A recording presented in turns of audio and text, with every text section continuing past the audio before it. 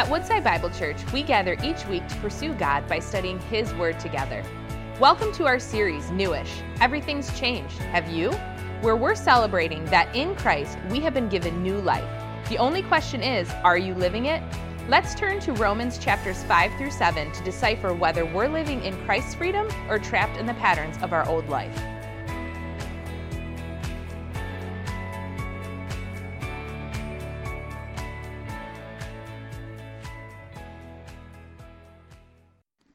Well, good morning. It is good to see you here on this holiday weekend. Now, I want to begin by just acknowledging that there is this event that only happens one day each year. One day. Labor Day. That's when men, women, and children are allowed to walk across the Mackinac Bridge. I don't know if you're aware of that, but this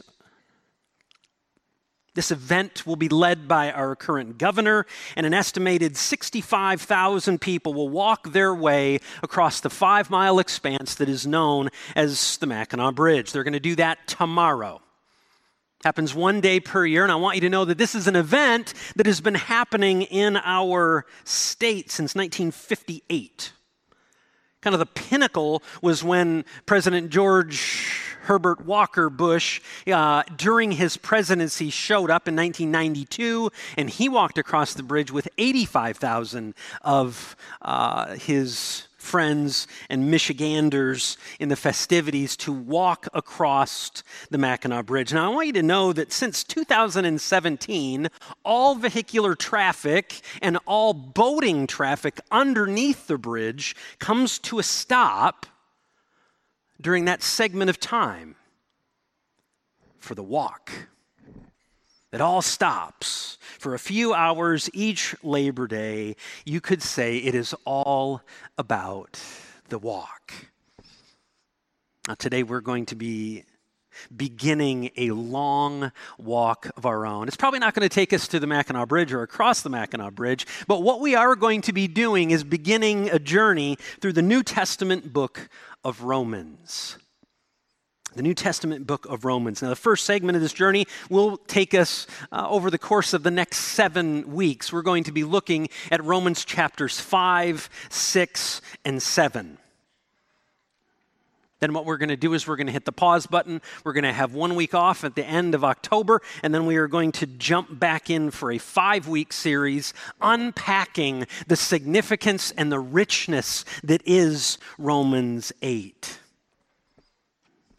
So we're going to be spending fall on a journey through the heart of the book of Romans. And I want to encourage you, as your pastor, I want to encourage you not to brush this off and just say, this is another sermon series. We do one every Sunday, and then we go 5 weeks, and then we change again, and then we do it again and again. I want you to really, truly enter into this experience. Now, when I say enter into it, what I want you to do is I want you to recognize that Woodside provides a Bible reading plan that goes along with most of our series. And this one is no different. And so what we're asking you and what we're going to be providing for you is an opportunity for you to text this number. It's an old slide, disregard the February 15th, but I asked Kurt to pull this up so you guys had the details of what it would look like to text DEVO to that number. Devotional, that's what that's short for. 248-710-0710, and that will get you signed up for our reading plan.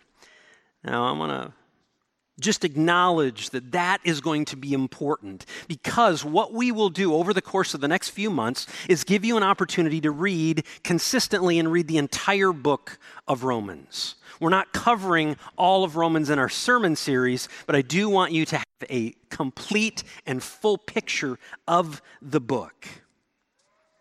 So sign up for that reading plan and track with me. I'm going to be doing it in my personal time with God, and I hope that you will join me as we do. Now, some of you might be thinking, well, wait a second. Pastor, you are kind of doing this hard sell thing when it comes to Romans. What is that about? Why such a huge emphasis and such a hard push on the book of Romans? Fair questions.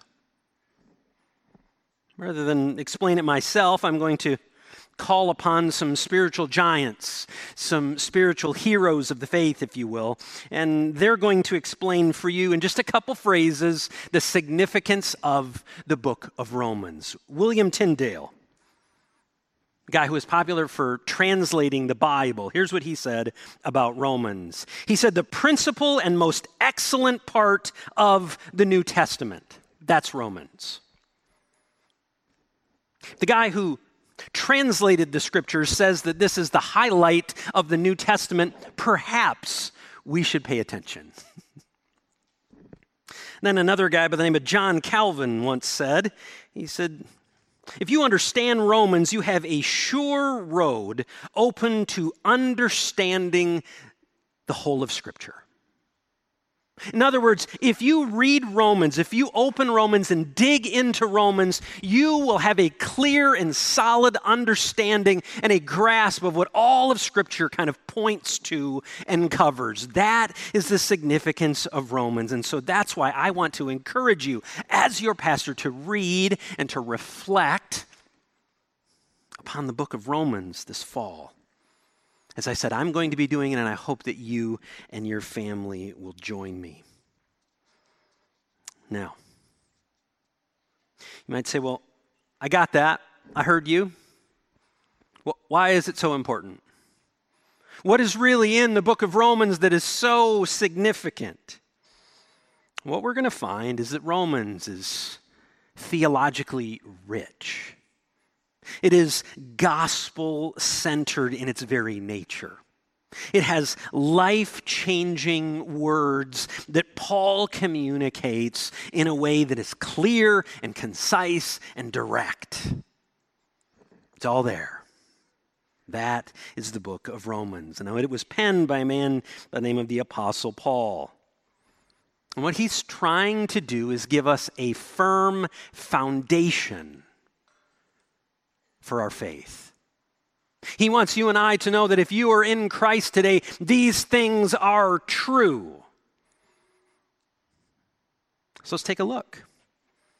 That's what he's talking about. He wants us to know what the foundation of our faith is. Now, I mentioned that we were going to be starting our series in chapter 5. We're going to look at chapter 6, then we're going to look at chapter 7. We might think, well, wait a second, what about the first 4 chapters? Well, what we're going to do today is we're going to kind of give a brief overview. I'm not going to do kind of a sermon within a sermon, but I do want to highlight a few passages that will give us context. I often talk about the importance of context as we read any passage of Scripture, and so this is going to be true for us today. So I want us to see this kind of clear roadmap that Paul is giving us for our journey. So I want to turn your attention to chapter 1. I'm just going to give a few passages that will highlight the journey until we get to our text today. So in chapter 1, Paul establishes the good news. Here's what he says. He says, "For I am not ashamed of the gospel. For it is the power of God for salvation for everyone who believes, to the Jew first, and also to the Greek." Paul wants us to know that the good news of Jesus Christ brings salvation to all who believe. Your nationality, your background, your political affiliation doesn't matter. What does matter is the righteousness that is only received through faith. The righteousness that you have in Christ is only received through faith in Him. And this is wonderful news because I want you to know the second chapter of Romans kind of does a little twist for us, kind of gives us a little turn. Romans chapter 2, verses 5 and 6. "Because of your stubbornness and your unrepentant heart, you are storing up wrath against yourself when His righteous judgment will be revealed. God will give to each person according to what he has done." That got a little more intense, didn't it? Then we get to Romans 3. "None is righteous. No, not one. No one understands. No one seeks after God. All have turned aside. Together they have become worthless. No one does good, not even one. How many people do good? None.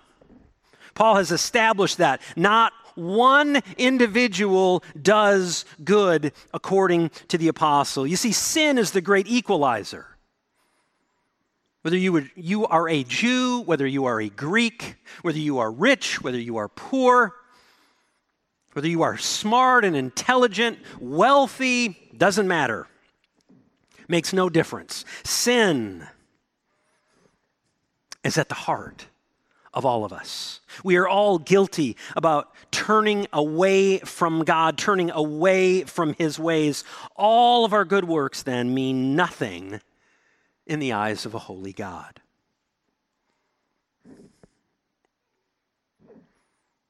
If we stopped right there, that would be pretty bad news, wouldn't it? Thankfully, Paul doesn't stop there. Instead, he offers some awesome news just a few verses later in chapter 3. But now the righteousness of God has been manifested apart from the law. Because why? We couldn't keep the law. Though the righteousness of God through faith in Jesus Christ for all who believe. Through faith in Christ, God gives you and me His righteousness. Church, that's fantastic news. As we work through the first few chapters of Romans, you hear good news, and then you hear truth about the weightiness of sin and the impact on you and me. And then you get to this end of chapter 3, and you hear that we have been made righteous through Christ. It's fantastic. And then in chapter 4, Paul helps you and I understand how we can experience that righteousness. Here's what he writes. God will credit righteousness for all who believe in Him, who raised Jesus our Lord from the dead. He was delivered over to death for our sins, and then He was raised in righteousness. Again, great news. Now, I want to just be honest, that's a much too quick summary of the first 4 chapters of Romans. But I do want us to grab a hold of the fact that there is good news and there is truth that speaks difficult news for all of us. And then we get good news again. And that gives us the proper context for us as we move ahead into our series, specifically Romans chapter 5 through 7. Now, the name of this series is called Newish. Everything has changed. And then there's this little question at the end. Have you? For any of us to answer that question that our series title poses, we must read and reflect on it ourselves. So let's do that together. I want to encourage you to grab your Bible. We're going to be reading Romans chapter 5. We're going to start right there in the first verse and read through 1 through 11. So will you read with me the Apostle Paul, chapter 5, verse 1. Therefore, since we have been justified by faith, we have peace with God through our Lord Jesus Christ. Through Him we have also obtained access by faith into His grace in which we stand. And we rejoice in the hope of the glory of God. Not only that, but we rejoice in our sufferings. And our endurance produces character, and character produces hope. And hope does not put us to shame, because God's love has been poured into hearts through the Holy Spirit who has been given to us. For while we were still weak, at the right time, Christ died for the ungodly. For one will scarcely die for a righteous person, though perhaps for a good person one would dare even to die. But God shows His love for us in that while we were still sinners, Christ died for us. Since, therefore, we have now been justified by His blood, much more shall we be saved by Him from the wrath of God. For while we were enemies, we were reconciled to God by the death of His Son, much more now that we are reconciled, shall we be saved by his life. More than that, we also rejoice in God through our Lord Jesus Christ, through whom we have now received reconciliation. Let's pause right there. The Apostle Paul is writing to a group of Christ followers in the city of Rome, thus the title Romans. The church is made up of Jews and Gentiles. And what Paul is seeking to do is clearly establish the foundation of the gospel and how that gospel should bring unity among God's people. But beyond unity, how believers should be strengthened in our faith, strengthened for the journey that lies ahead. You might say, well, how does that happen? Well, it happens through a theological term called justification. Justification. And that's really going to serve as the foundation for three realities that we need to look at and engage and consider today as we dig a little deeper into our text. Three important realities about justification. And the first one is found in those first two verses of chapter 5. Let's look at those a little more closely. It says, therefore, since we have been justified by faith, we have peace with God through our Lord Jesus Christ.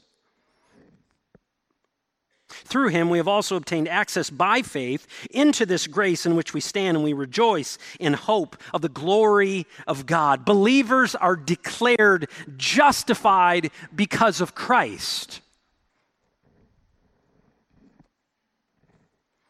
Because of Jesus' perfect life, sacrificial death on the cross, and ultimate resurrection that defeated death, we can be justified. That's how believers, whether you are a child, whether you are a teenager, whether you are a young adult, whether you are a middle-aged person or a senior, it does not matter. All who have repented of sin and placed their faith in Jesus Christ are justified. Not by what you did, not by what you do, but by what he did on the cross.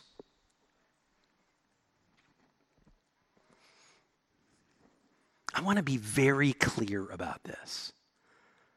It is not by good works. You go on Facebook and you might think it's good thoughts or good karma. That stuff is nonsense. People of faith have peace with God through the Lord Jesus Christ and through him alone. It's Jesus. Now, for some of us, that might seem a little too good to be true.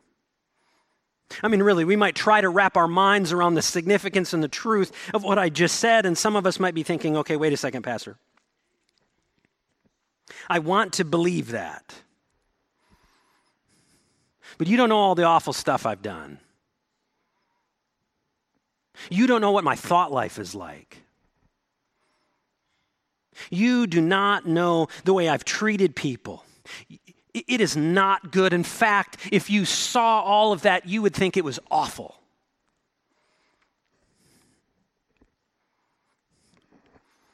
I don't want to diminish the weight of what you're thinking and what you're feeling in that moment. That could be Holy Spirit conviction in your life. But in the midst of that personal struggle, I want to point you to the text. I want to point you to biblical truth, not my opinion, not what I think. I don't want to offer that. I want to offer truth. Listen to what the Apostle Paul says once again. Since we have been justified by faith, we have peace with God. We have peace with God through our Lord Jesus Christ. Let me put it another way. Believer, God is not mad at you. God is not angry with you if you were in Christ. He's not mad. He's not angry. Quite the opposite. Hostility between a person of faith and a holy God has ceased. It's stopped. God is no longer ready to offer you his wrath. It is now directed in a different way. God is no longer at war with you. Church, this gives us our first truth today. That war has ended because peace has been made. The war that we might feel in our souls, that we might continue to work at, war has ended because peace has been made. And what you and I must take away from that portion of the text is one thing, and that is gratitude. We should be grateful because we do know our hearts. We do know the way we treat people. We do know the sin that is in our lives that we struggle to overcome, and we push away and push away and push away, and yet God loves us because of Christ. And so therefore, peace has been made. Now, the truth of this is not something that you and I could ever accomplish on our own. Couldn't do it. But Jesus could. And thankfully, Jesus did. Therefore, what that means is that you and I should be overwhelmed by the love of God that is found in Jesus Christ. Peace has come to those who are in Christ today. Peace has come to those who have faith in Jesus. Peace has come to those who are trusting in Christ alone. Church, this is fantastic news. I know in our world right now things are intense and they're difficult, and when you see there's a lot of chaos going on in our world, I hope that this will center our hearts on the significance and the centrality of Jesus Christ. In the midst of a world that's spinning and going crazy, we have a firm foundation. But in a group this size, I would be remiss if I didn't ask. What I'm talking about is for people who have a faith in Christ. The question is, do you have that faith? Have you acknowledged your sin before a holy and righteous God, repented of that sin, and placed your faith in Jesus? That is what we're talking about. That is a response to the gospel. So do you know this Jesus personally?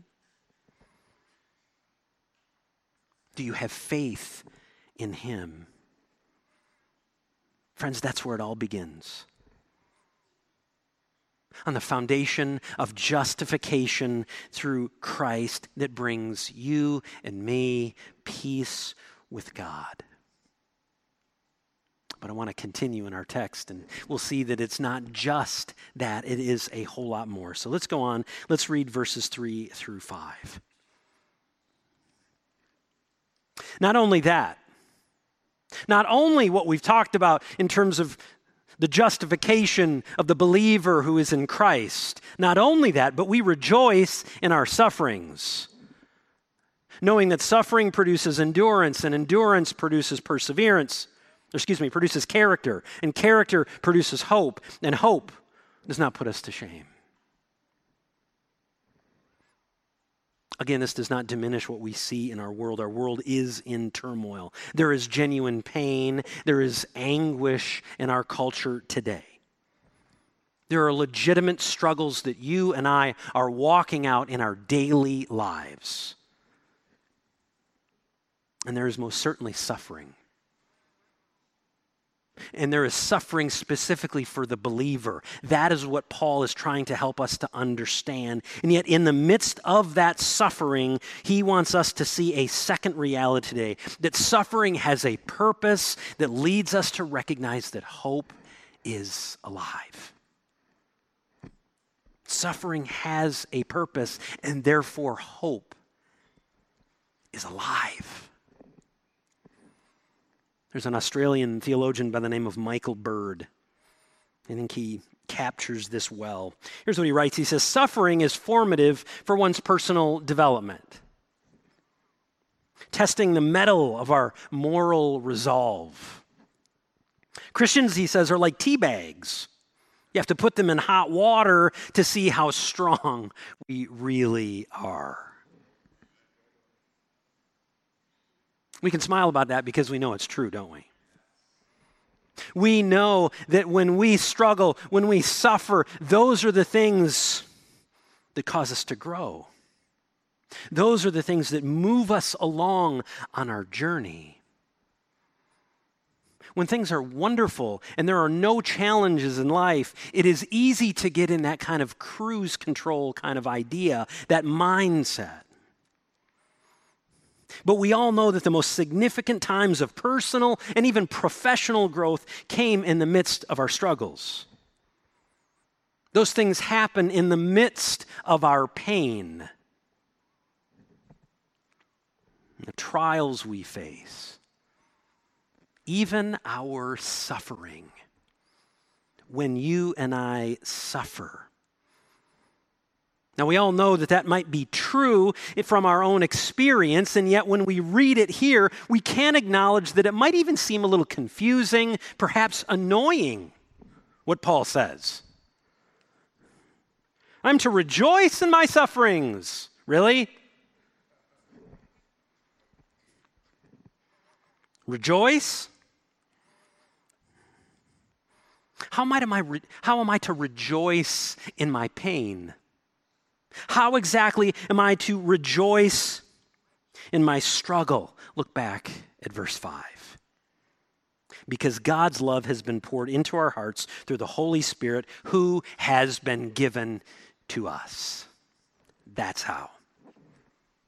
The Apostle Paul wants all believers to know that by your justification through faith, you have a concrete, solid, secure footing that you are, in fact, loved by God because He has blessed you. He has given you the Holy Spirit, the third member of the Trinity.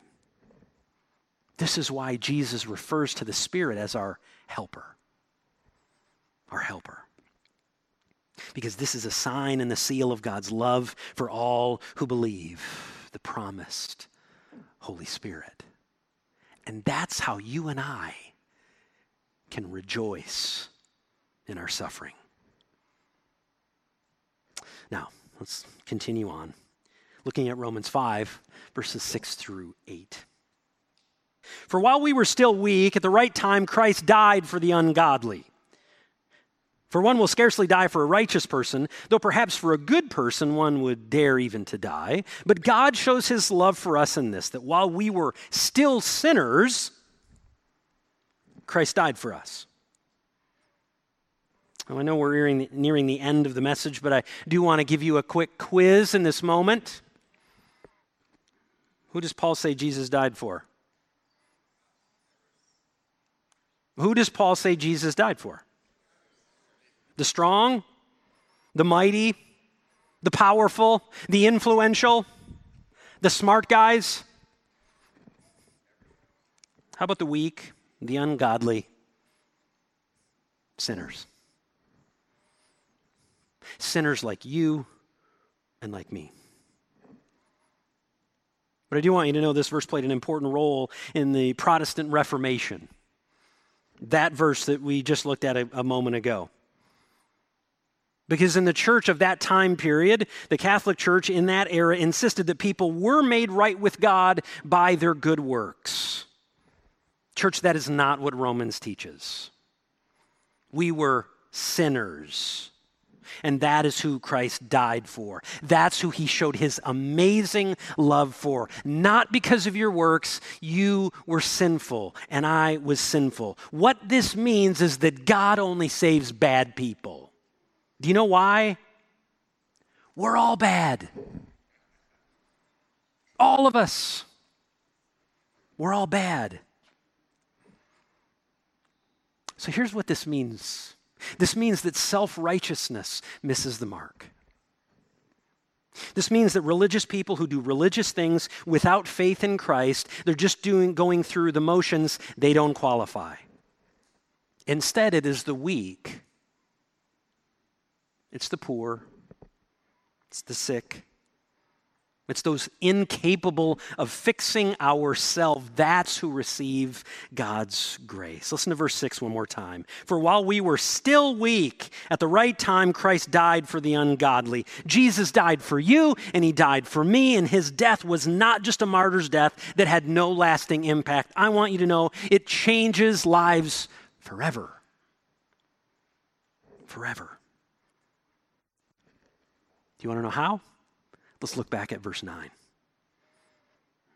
Since, therefore, we have now been justified by his blood, much more shall we be saved by him from the wrath of God. For if while we were enemies, we were reconciled to God by the death of his Son, much more now that we are reconciled shall we be saved by his life. We're saved by the life of Christ. More than that, we also rejoice in God through our Lord Jesus Christ, through whom we now have received reconciliation.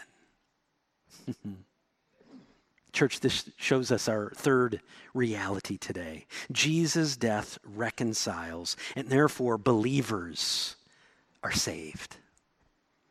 Jesus' death brings us reconciliation, and therefore believers are saved. The teaching of the Apostle Paul about the life and the death and the resurrection of Jesus Christ truly is good news to all who believe. Because what it does is it reconciles sinful men, women, and children to a holy God. That's what it does. And it removes the wrath of God's judgment upon us. It moves it. And it gives God's people freedom to draw near to him because we know that he loves us. Church, this is why I began the sermon talking about a walk, about a journey. Because what Jesus has done for all of us who trust in him through faith, he gives us the privilege of journeying with him in a relationship every single day of our lives and in the life to come. Amen. Thank you for joining us as we study God's Word together. We would love to hear how God is moving in your heart and get you connected into the Woodside Bible Church family. Head to woodsidebible.org/connect to introduce yourself to us today.